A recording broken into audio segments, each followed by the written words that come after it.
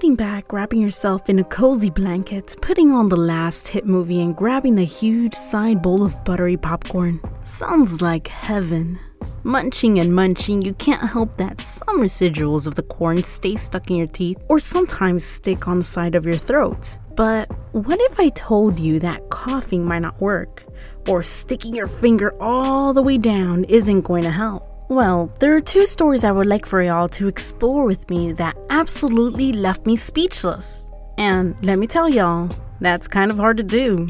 Now remember y'all, all information has been gathered from various sources for educational and informative purposes. Also, don't be shy, sharing is caring. So if you find this information great, spread the word out to others so they can be informed as well. Now, without further ado, I'm Joyce Grace, and this is Shots of Endorphins.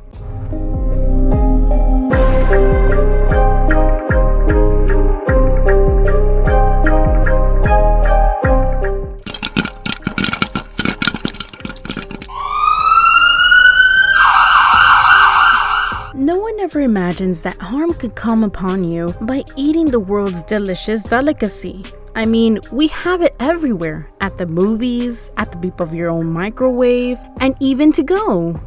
But who would have thought that popcorn can bring you harm? Popcorn is actually proven to be pretty healthy for the body. I mean, I did a whole episode about where the popcorn came from called Pop Pop Pop, so while you're at it, go check it out.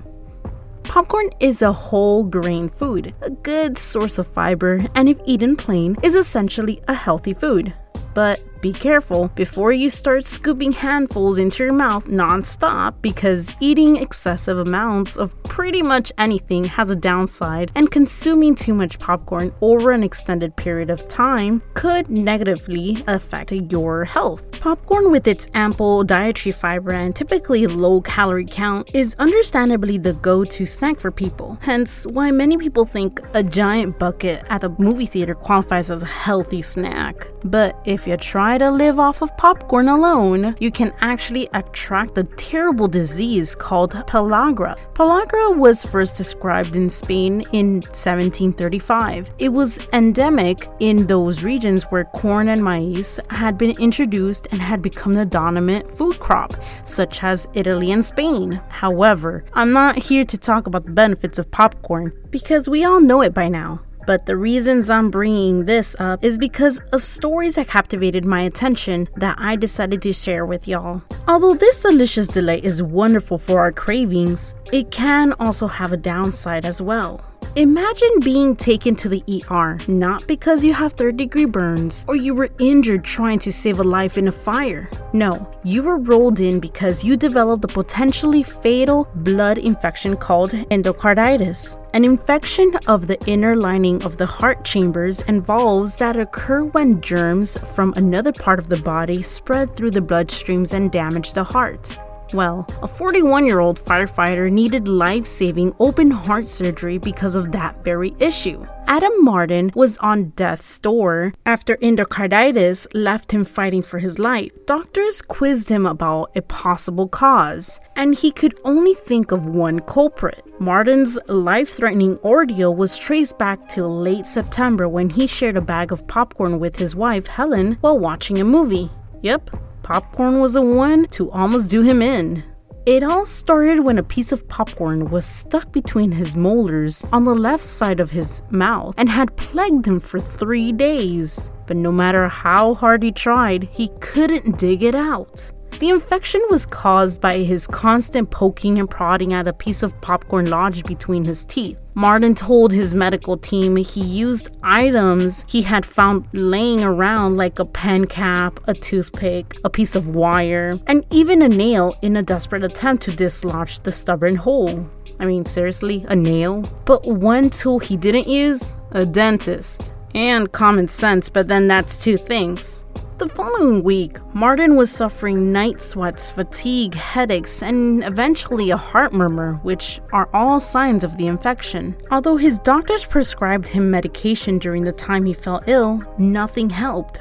He also developed a blood blister on his toe, which was later diagnosed as a Janeway lesion, an extension indication of infection endocarditis. The muscle ache in his leg turned out to be an infected clot blocking his femoral artery, which required a 5-hour operation to clear. Martin was treated with medication to fight infection, but chest scans revealed his heart had been severely damaged and would need emergency surgery. He was then transferred to a different hospital for a 7-hour open heart surgery to replace his aortic valve and repair his mitral valve. Martin later said the doctors told him if he hadn't gone to the GP when he did, then he could have been dead in 3 days. Most people die when they are at 350 on an infection scale, and he was at 340. The infection had eaten his heart valves completely, so it is safe to say that Martin was probably never eating popcorn again. He should have gone to that dentist, that's for sure.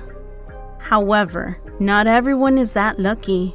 The pendant around Patrick Lawson's neck read, "All things are possible." That's the hope that has kept him going since his 2-year-old daughter was placed on life support after choking on a popcorn kernel. Doctors at Virginia Hospital said that they were certain Miranda Grace Lawson wouldn't recover, and they had wanted to perform a test they believed would confirm she was brain dead. The hospital and experts said the test was harmless, but the small family, Lawson and his wife, had refused, worried that the test would have harmed the small child. They believed she would open her big blue eyes again one day, and felt that God had told them that it was His will that she was going to awaken because she had something to do in this world. Miranda Lawson was an outgoing, bubbly toddler with a smile that stopped passerbys, but was also very curious, Lawson described. So on his wife's birthday, he took a day off from the work to spend time with his family at their home. The toddler somehow got her hands in a bag of popcorn they were eating and choked. The kernel obstructed her airway and she went into cardiac arrest. Her father performed CPR until paramedics arrived and intubated the child.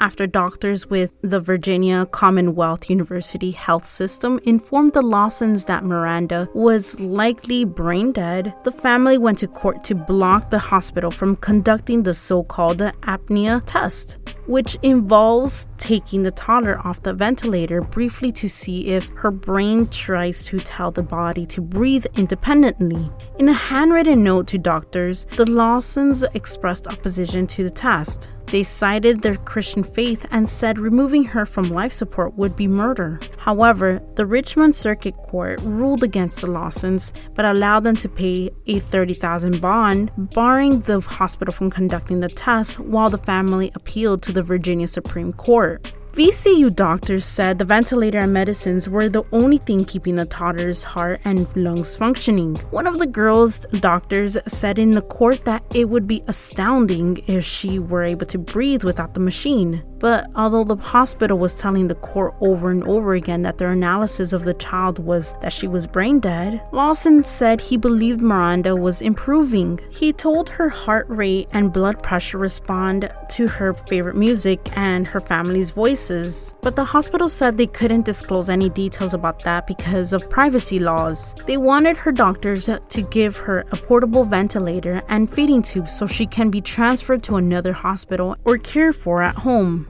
Alexandra Snyder, an executive director of the Life Legal Defense Foundation, which was a California-based group assisting the Lawsons' attorney, had asked, why not see what would happen? Throughout the apnea test, Miranda would continue to receive oxygen and be put back on the ventilator at the first signs of any brainstem activity. VCU Health System said in court filings. It is then explained that temporarily taking the child off the ventilator to perform the test shouldn't cause any problems. But in the end, it's a tough decision, especially when it's about your child's life. It could be that the family simply didn't want to hear the bad news that their loved one had already passed away. However, before the case could settle, Miranda deteriorated.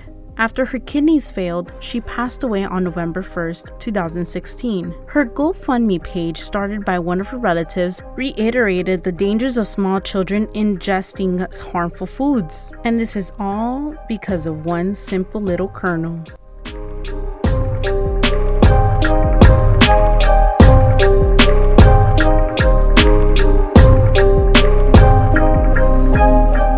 Around the world, there are so many stories that inspire us, but also there are stories that are difficult to tell. However, it is necessary because through them we can reflect and learn from them. And yeah, I love popcorn just as much as the next person, but these stories caught my attention because the what if turned into a reality. It's also to bring awareness that although we might love something like this small, innocuous kernel, we also need to take precautions when given to a child or when it's causing you physical harm.